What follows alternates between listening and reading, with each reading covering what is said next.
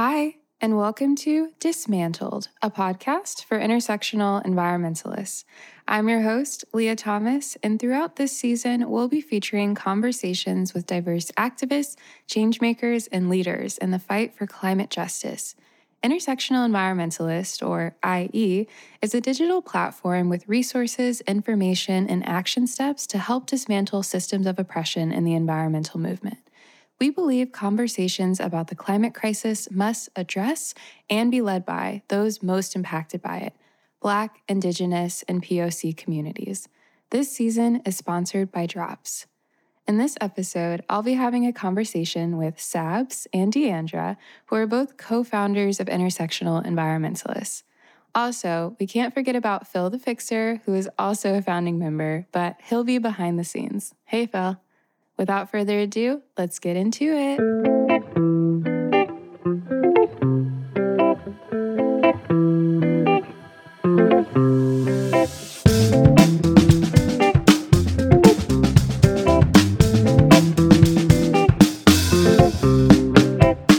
Hi, and welcome to Dismantled. And today we're joined by two very special guests who are also co-founders of Intersectional Environmentalists.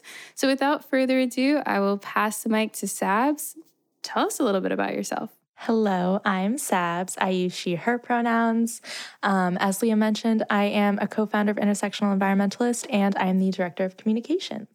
Awesome. And Diandra? Hello, I am Diandra, otherwise known as Dee Dee. I use she, her pronouns, and as Leah mentioned as well, co-founder of IE. I am heading up business development and operations. All right. So yeah, I'm pretty sure everyone would love to learn a little bit more about you all and how we got started. So if I can think back to the summer of 2020, there was just so much happening at once. I had never experienced something like that in my entire life. We've got a pandemic, we've got the Black Lives Matter movement, and so much social injustice, and then we're all just stuck in the house.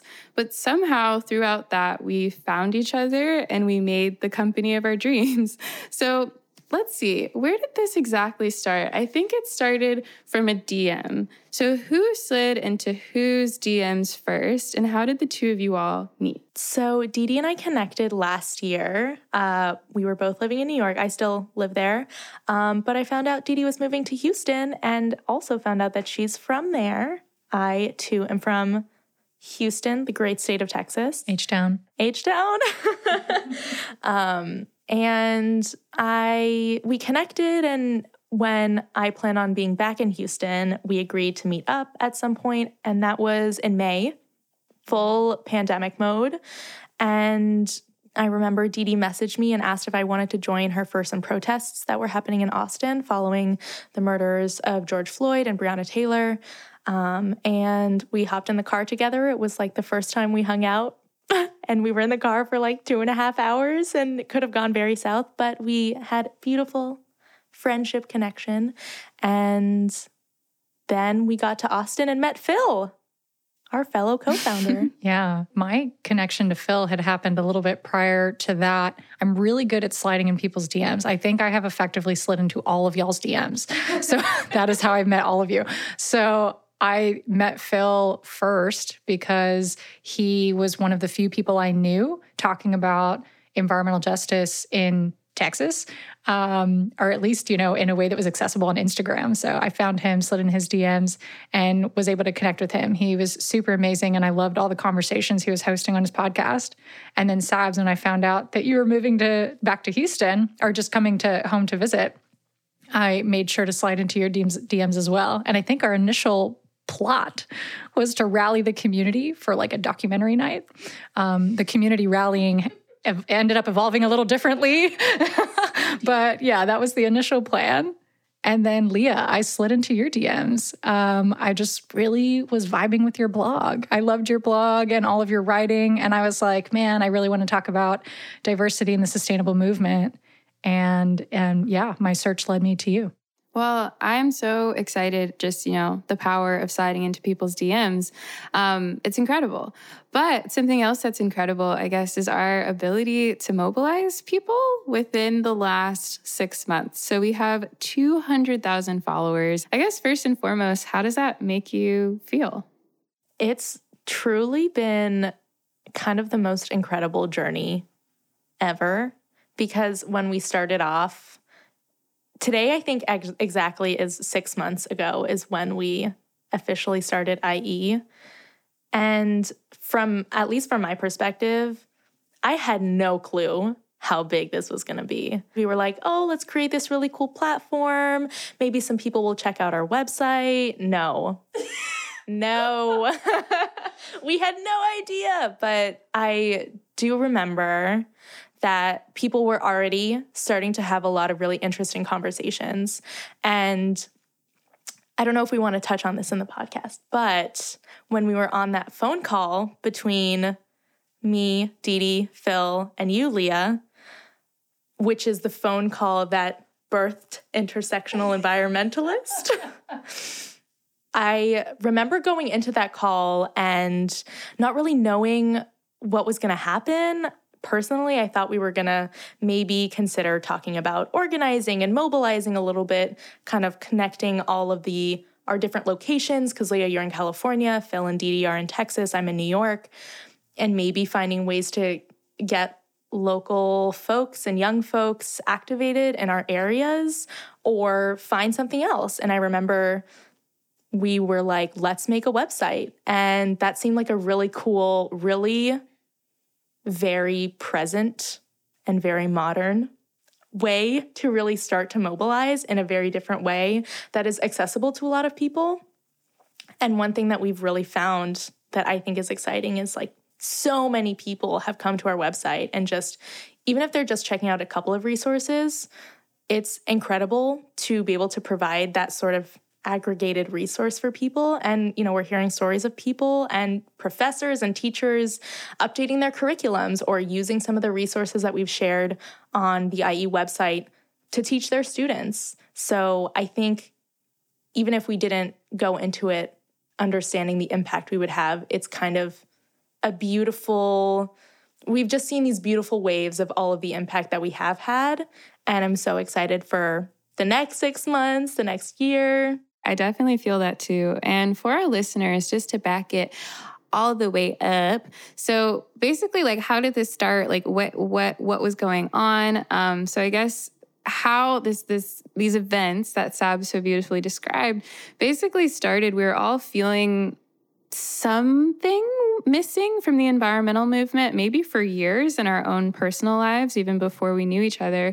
And I'm really passionate about intersectional theory created by Kimberly Crenshaw. Shout out to Kimberly. Thank you for blessing us with this beautiful framework.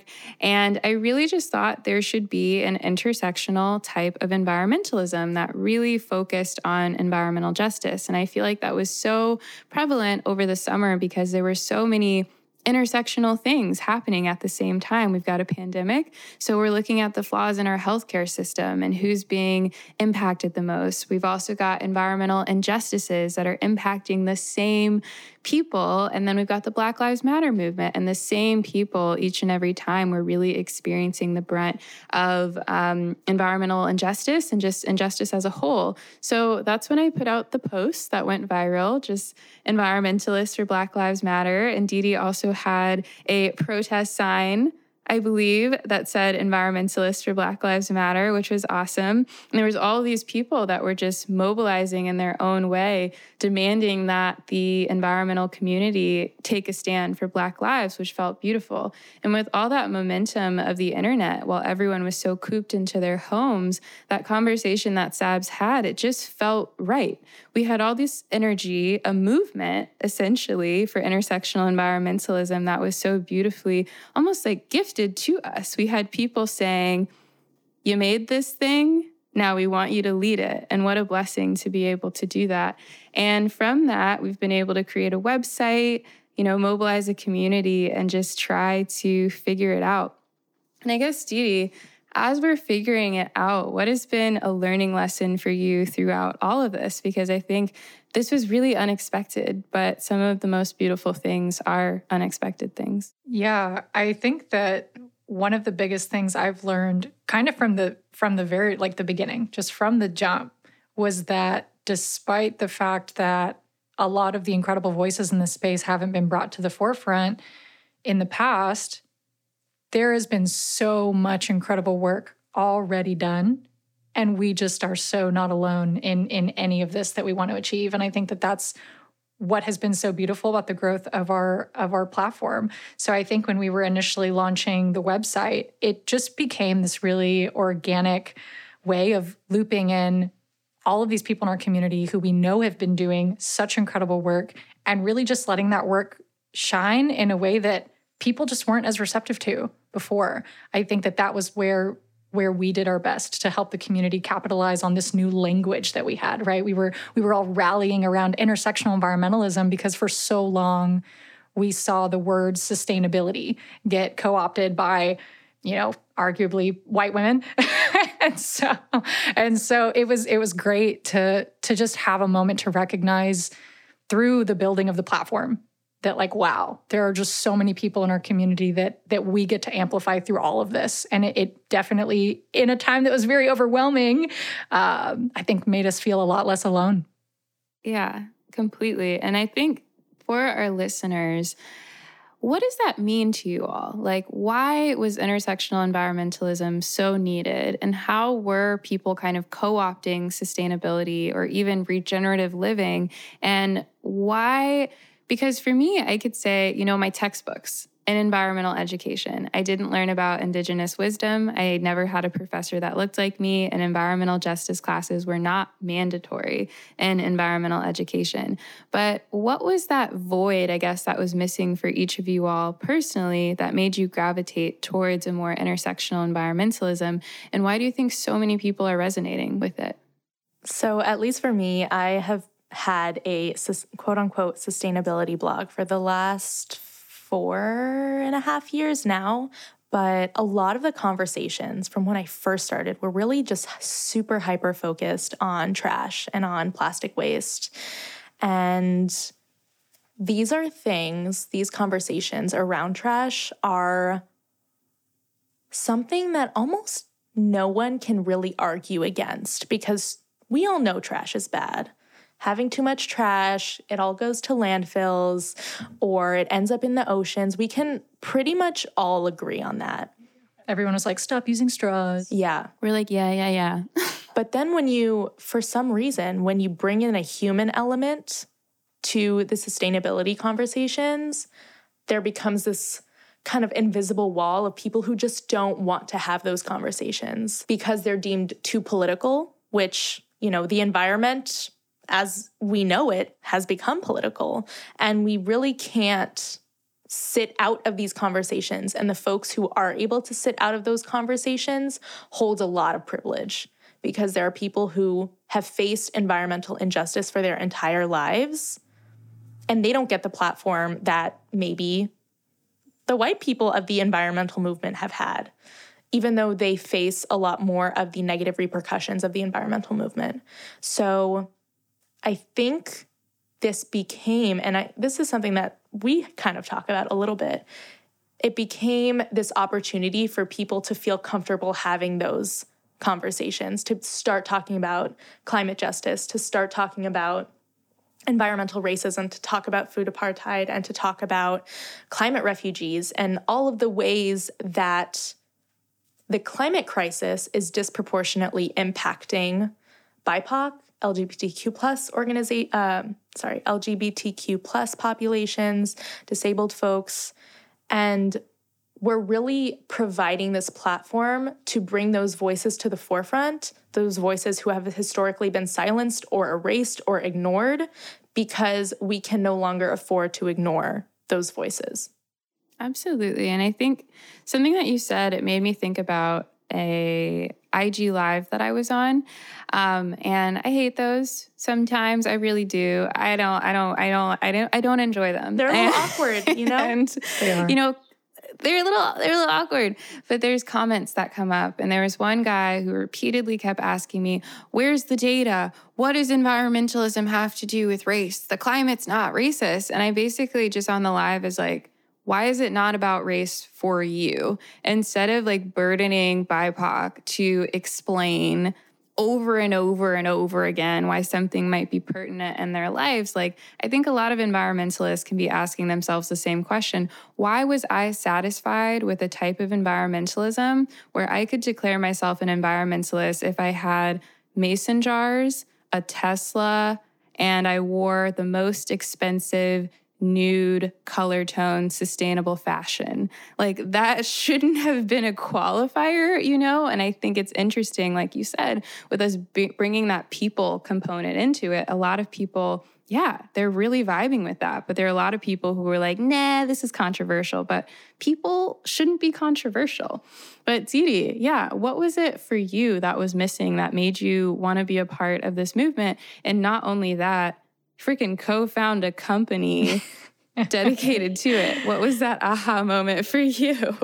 Yeah. So when I first started learning about sustainability, more specifically, because I think we all grow up, learning about protecting the animals and the planet, right? And we watch all the cute little animal shows. But when I started identifying with the word sustainability a little bit more and unpacking it, like very early career, right? When you're like in your first job that you barely know how to do and you're like secretly like Googling sustainability stuff.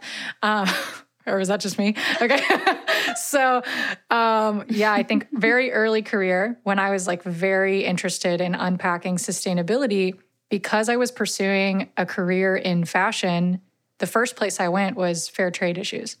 And because that was the first place I went and started unpacking, I never saw the human element with like the planet element of sustainability as mutually exclusive.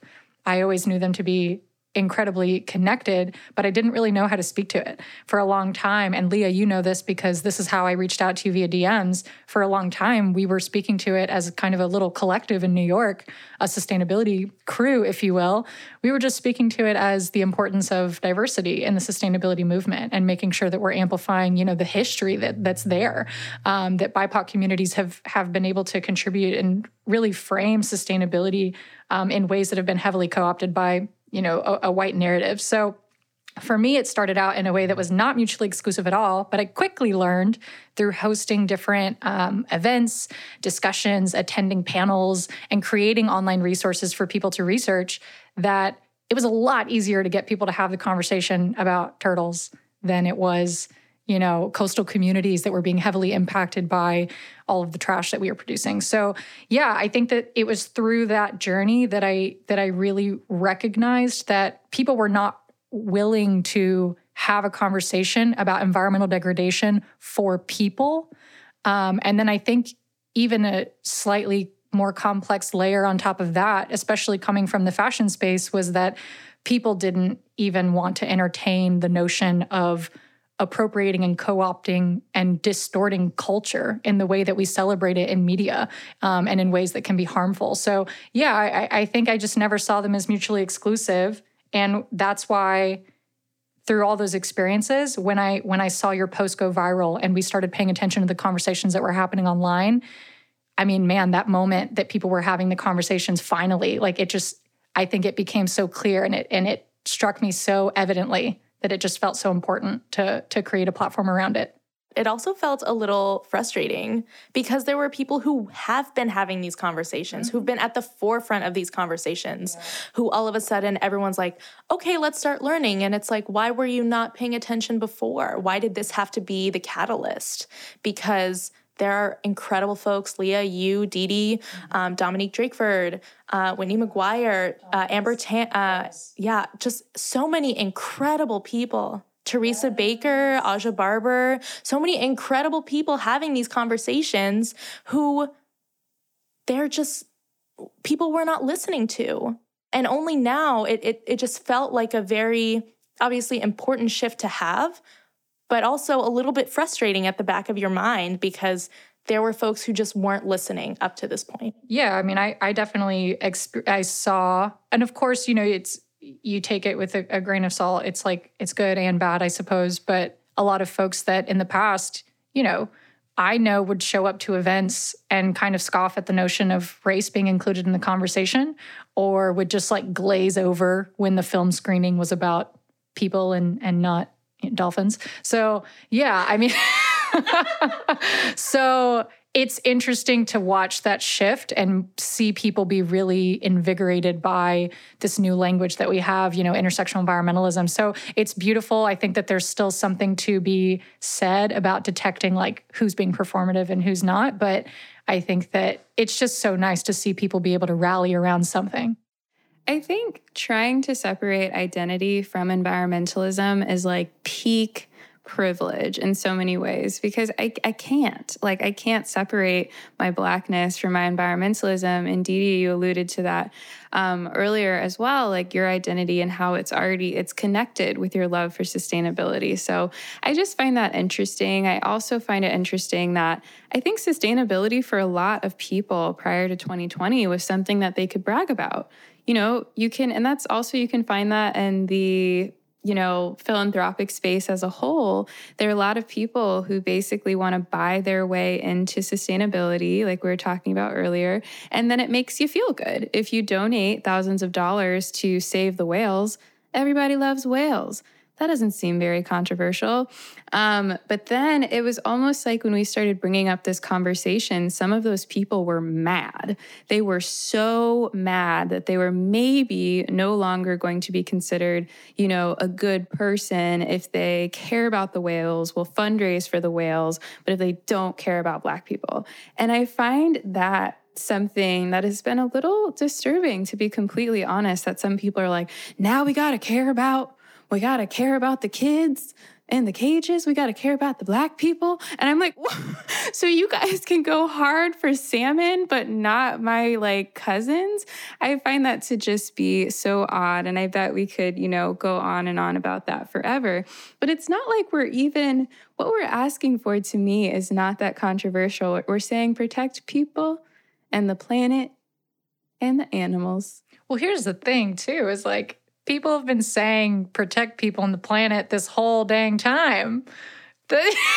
Exactly. In their own mission statements too. I've seen it in some mission statements. No, absolutely. And I think to that point, what I have found to be particularly interesting with the whole, protect people and the planet, but then people being like, what? When you actually bring up people. I think they're like, not those people, just the whites. Right. Just the whites. No. Just the people who are privileged enough to advocate for whales and salmon. No, I think that what we're finding now, as well as we're all exploring different ways of using the framework of intersectionality and applying it to environmentalism more specifically, one thing I'm finding that I really hope people start to grasp and be able to reiterate to, those folks who don't really want to harness both people and the planet, is that when we're able to unpack a type of discrimination that is tied to someone's identity, to me, it doesn't feel like they pile on in this never-ending list of things to unpack, because they're all so deeply connected that when you're able to resolve or address or acknowledge one thing, you're simultaneously acknowledging and addressing so many things at once. So I hope that people start to come to that conclusion that, yes, there's a lot to unpack, but there's so much opportunity, because it's all of these issues are so deeply connected. So it's not a never-ending list. It's a beautiful web that we get to address so many things simultaneously. I also find it interesting. I remember over the summer at one point, I think I asked a question on Instagram, and somebody mentioned that they were a Trump supporter, but they were also following me for zero waste tips. And that just felt like such a strange dichotomy of how can you have those two things in one human? I guess we are all intersectional, but okay, sorry. That was the wrong type of intersectional. That sounds like a white-led sustainable movement to me. Absolutely. Exactly. That's peak why we need intersectionality. If you could basically ignore a bunch of people whose civil rights are maybe being violated, but then be like, oh, I like to recycle, that still makes me an environmentalist. I think that's point blank period why we are really gravitating towards intersectional environmentalism. Think about all those plastic bottle cleaning products that you see filling grocery store shelves. Those cleaning products are loaded with unnecessary chemicals and dyes, and a shocking 68% of those bottles aren't recycled. That's over 275 metric tons of plastic waste that goes into our oceans and waterways every year.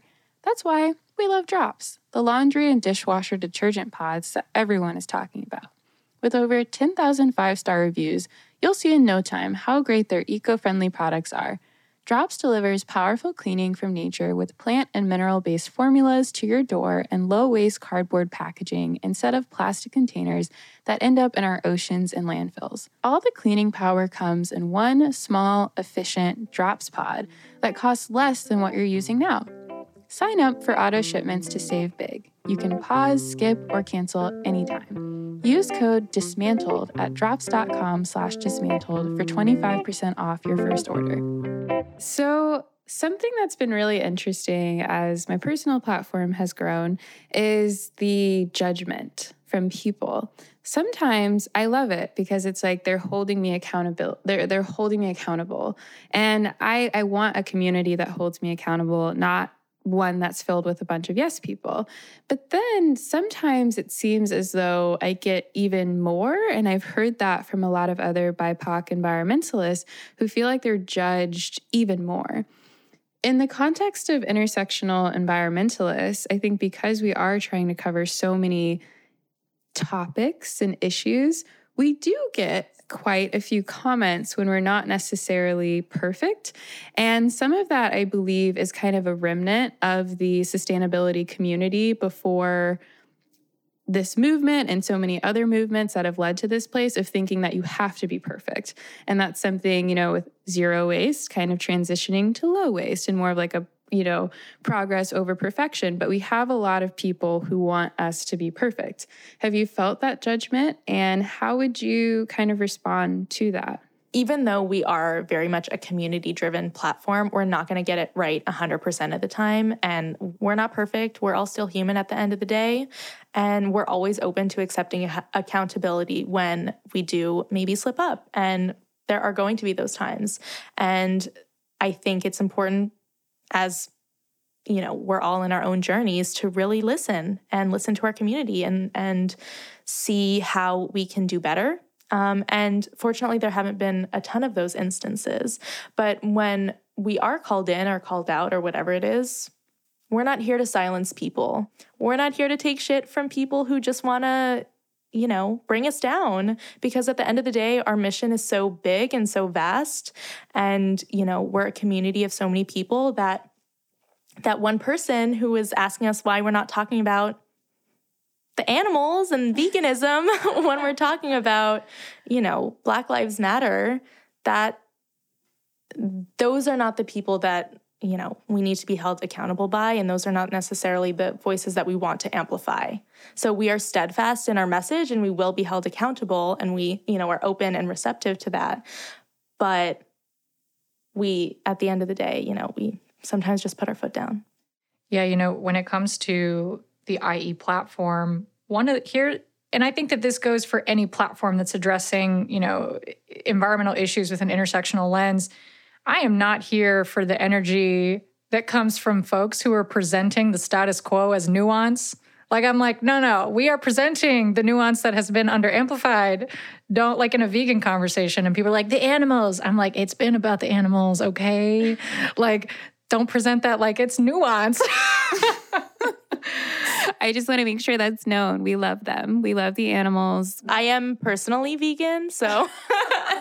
Yeah, no, we are here for the animals. And I think that it's just so important that when we have issues we can stay on veganism for a second, right? When we have issues like veganism, just knowing that it's been about the animals for a long time, it's so important that you don't jump into that conversation when we're trying to talk about people to remind us that it's about animals too.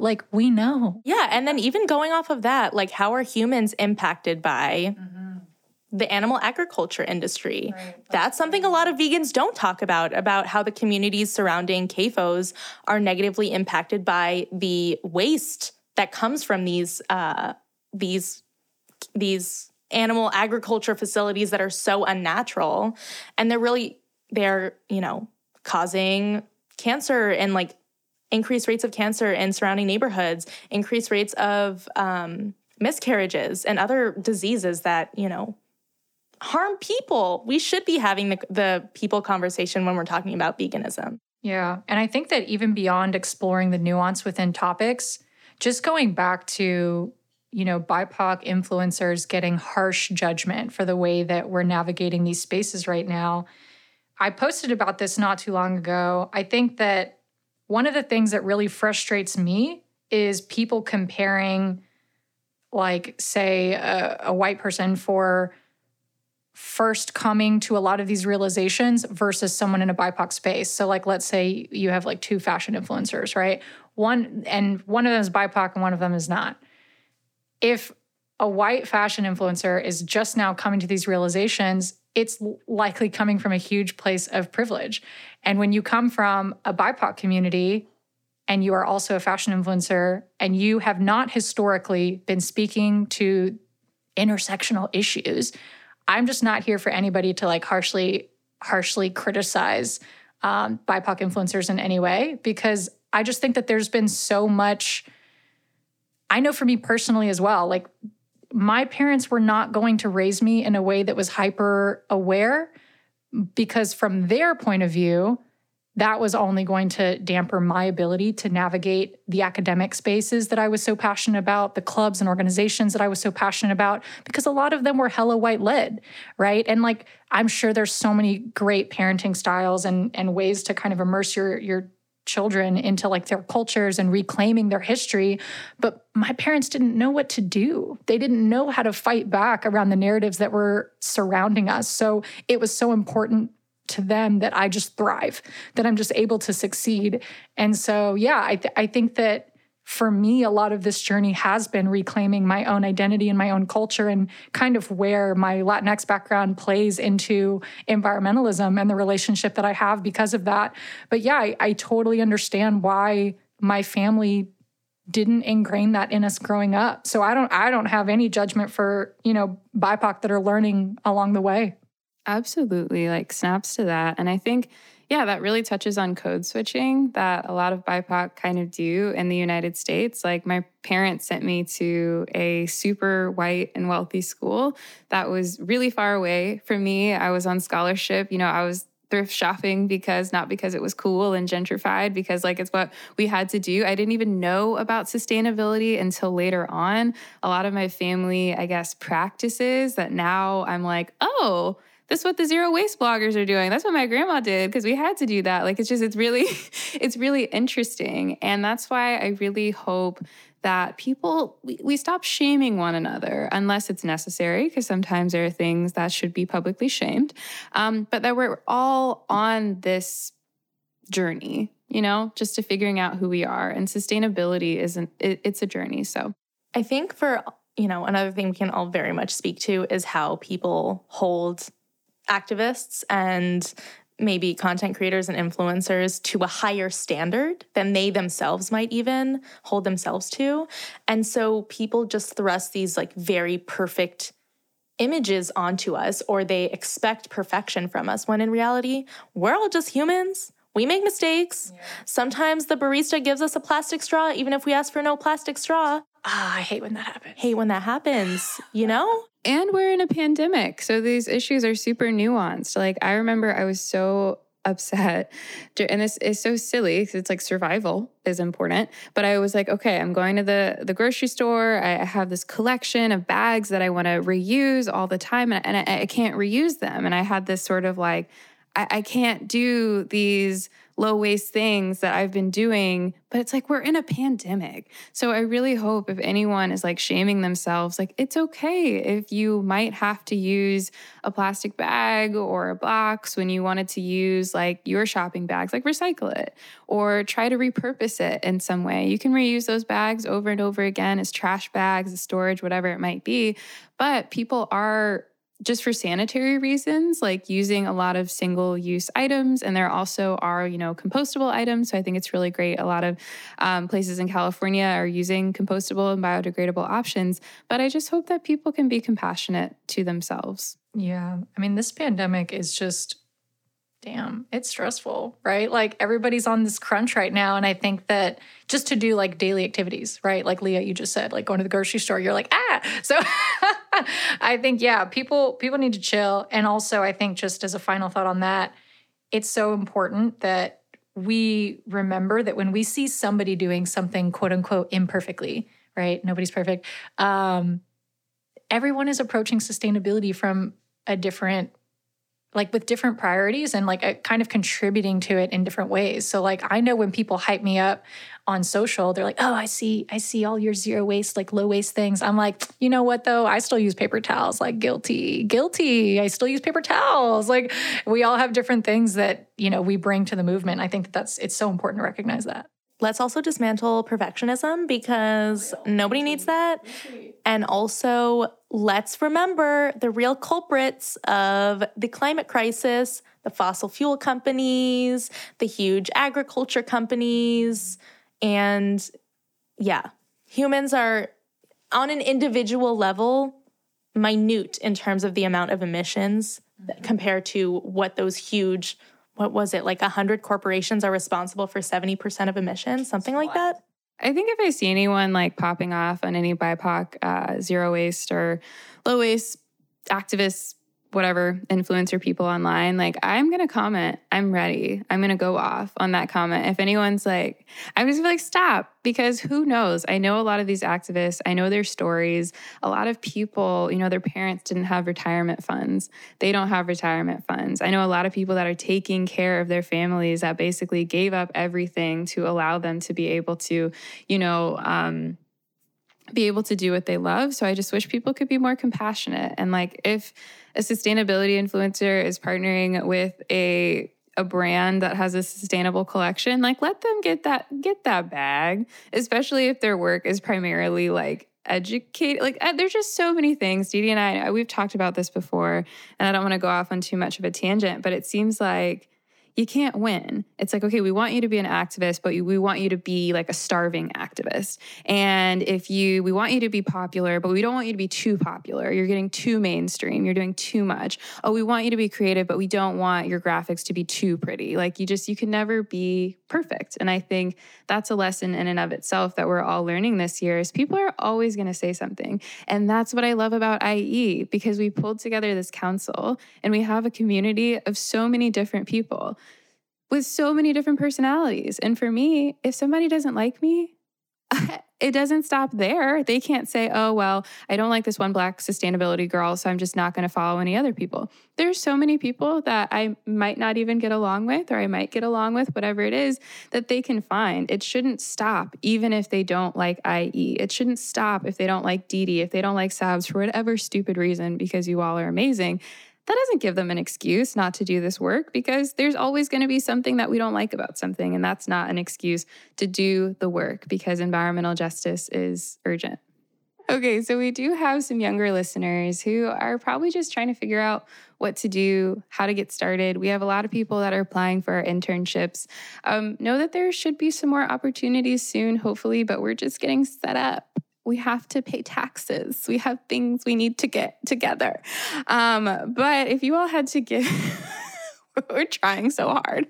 But if you all had to basically give some career advice, some college advice to people who want to do environmental justice work, or just kind of step out on their own. Because I know for me, failure has been the biggest teacher in the whole wide world. Like I've worked in sustainable fashion and was like, okay, this is cute, but this isn't quite it. Or I started a blog that was all about food. LOL. I don't cook, so I had to give that up. And there's been so many, things. And I think sometimes people, when they hear about IE, they hear the story. One post went viral, changed the world. It sounds like the beginning of a superhero movie. Look at us. Oh Marvel, slide into our DMs. Well, first and foremost, okay, I would love to learn quickly about one moment of failure for both of you all in your career journey and what it taught you, and a piece of advice you would give to someone, a student, someone who's starting out on their journey, their career journey or activism journey.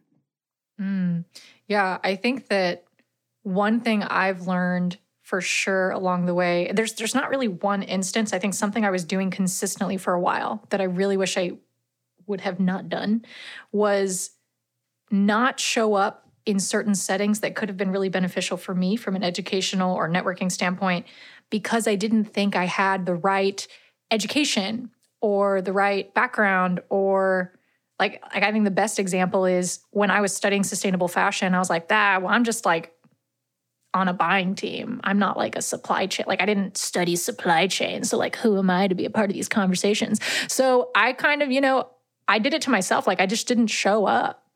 And I think that is one of the things that I regret. Obviously, eventually, I found the courage to just like show up and be like, "What's up, y'all?" But, but I think that just like showing up and knowing that you do not have to study supply chain to be a part of this conversation. You do not have to study environmental studies or environmental engineering to be a part of this conversation. And I hope that if anyone's doubting that right now, that you look to the IE platform and you see that how our platform grew because of a bunch of dope-ass artists. I feel like artists are the underrated MVPs of the world. There's so many other underrated MVPs, but like, I think it was so funny. Early criticism that we got was, your graphics are too pretty. And I don't know if all those comments were just coming to me. I don't know if y'all got any of those, but I was kind of like, really? That's what you can say? People are just fishing. They're just fishing for things to like be salty about. Yeah, I majored in advertising. Literally like the bane of capitalism was my major. But at the same time, I knew in college I wasn't going to go into an ad agency. I like have flashbacks to this Tampax ad I had to make in college, like my senior year of college. And I was just like, that's not going to happen for me for the rest of my life. But at the same time, the basis of advertising is just promoting a message to as many people as you possibly can. And you can use that for bad or you can use that for good. So I think we all have our own unique strengths and we can all bring that to the environmental movement and the environmental conversation. So thank you for bringing that up, Dee Dee. In terms of advice, I guess I would say, our failures. Yes. I try not to think of things as failures. I like to think of them as life lessons, but I would say maybe one of my first... That's real cute. Thank you. Thank you. I would say my first failure was like with the trash jar, that mason jar of like, I would try, I know, oh my gosh, it was so cringy. Just the fact that I couldn't keep up with it. And I was so angry at myself. And then I was like, why am I expecting such perfection from myself? Mm-hmm. And how much less anxiety would I have if I didn't hold myself to this standard? And that kind of sparked an evolution, at least in my, in my platform of maybe starting to have a little bit more nuanced conversations around zero waste, not just zero, but, some questions that I had come up were like, how do you deem a piece of trash yours? Like if you are picking up litter for, you're doing a little trash cleanup in your neighborhood, much love to everyone who does that, good steward to the environment. Does all of that trash that you have now collected, is that your trash? Would you put that in your mason jar? Or let's say your friend is going out of town and they have some bread that they don't want to go bad and they give you this bread that comes in a plastic bag. Is that plastic bag your trash because they gave it to you? And so I just had all these like really interesting conversations of like, who decides what goes into your trash jar? And then really just like reframing the whole idea around zero waste living. And I feel like, at least for me personally, that kind of sparked new thoughts and inquiries and just kind of expanded my perception of zero waste and just widened it to more of a holistic perspective of environmentalism, which definitely favors, like you said, Leah, progress over perfection. I love that. I think it's cool how you you took the whole mason jar thing, and which is very like widely accepted form of sustainability when you're starting your journey, right? Is like eliminate your trash, which like, yeah, all in good. But then you like switch to like a systems thinking approach. And I think that's so important. Progress. And I think something that's really important too is that not to shame people. I guess sometimes there's a lot of like projection that's going on. But I didn't know about environmentalism really until college. So I try to think about any feedback or like criticism that I, have that might really just be a projection of like, oh, I'm so evolved now. But it's like, no, I'm not. Don't let your ego get that big. Think about your younger self. Like if you were talking to yourself before you learned about environmentalism, before you learned about sustainability, before you learned about something. And that's just something that, I hope people that are listening to this can be a little bit compassionate, because sometimes people aren't able to be as sustainable as maybe they'd like to be because they're focusing on just waking up every day and having clean air to breathe, which so many Black and brown and low income communities don't have. So it's not like they don't care, but they might, maybe that energy could be directed somewhere else.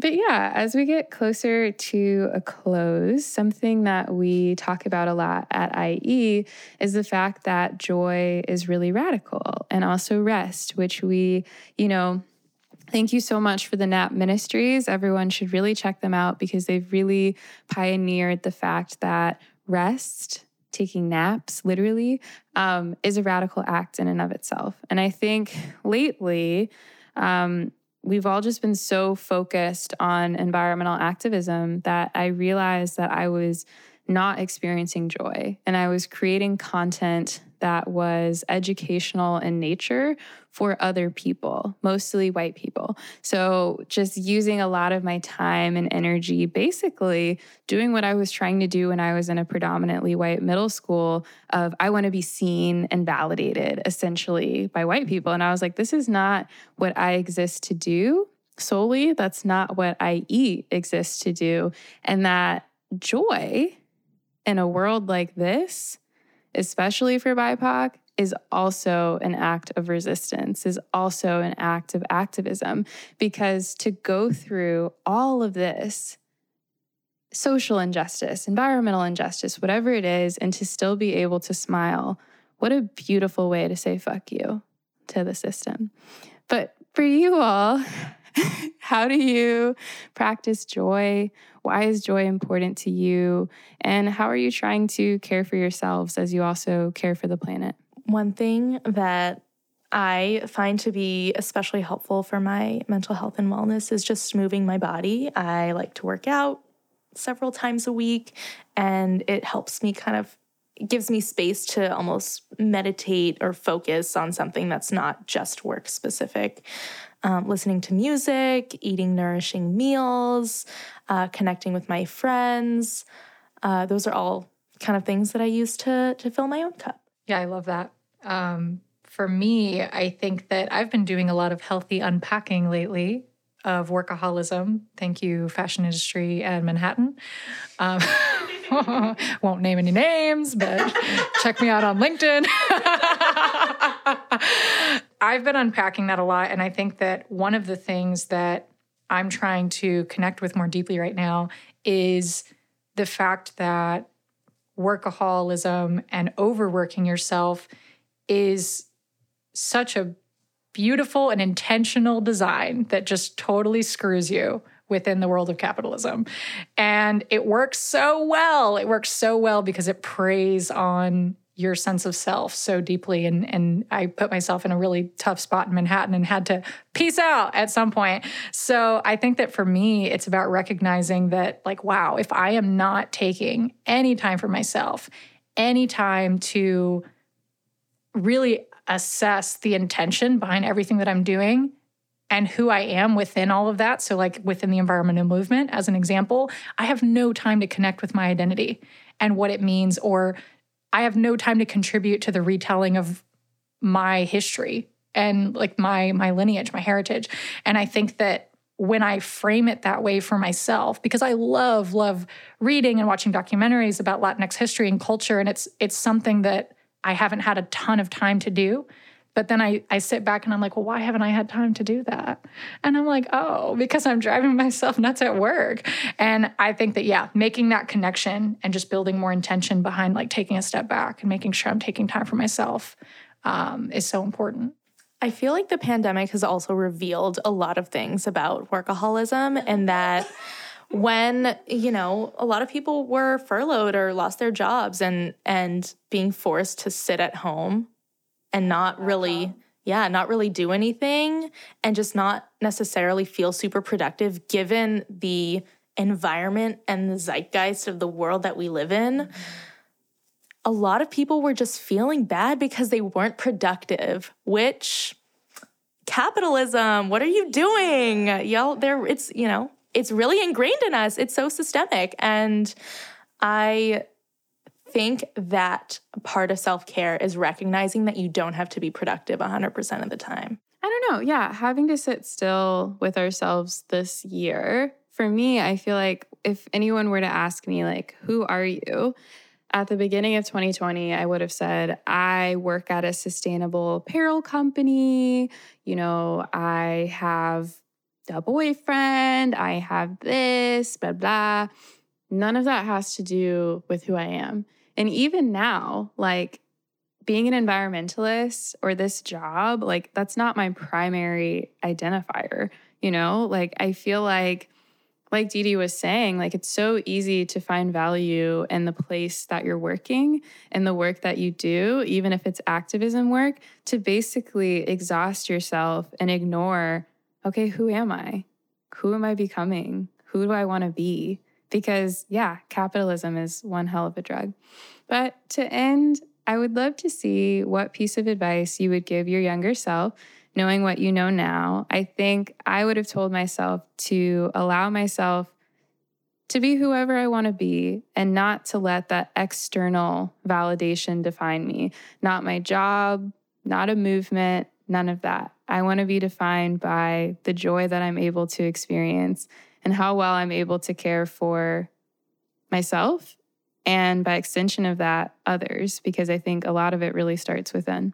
I think for me, I would say, and I still try to continue telling myself this whenever I'm feeling a little bit low, but if I were to speak to my younger self right now, I would say, you cannot hate yourself into loving yourself.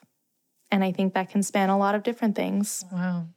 That's a quote right there. Shout out to my friend Jackie for teaching me that quote a long time ago. I love you, Jackie. Jackie. If I could speak to my younger self, I think that I would try to tell her that no one has to give you permission to learn about the stuff that you want to learn about. I think it took me a long time to figure out that, like, I'm allowed to study systems of oppression, even if people think it's weird, right?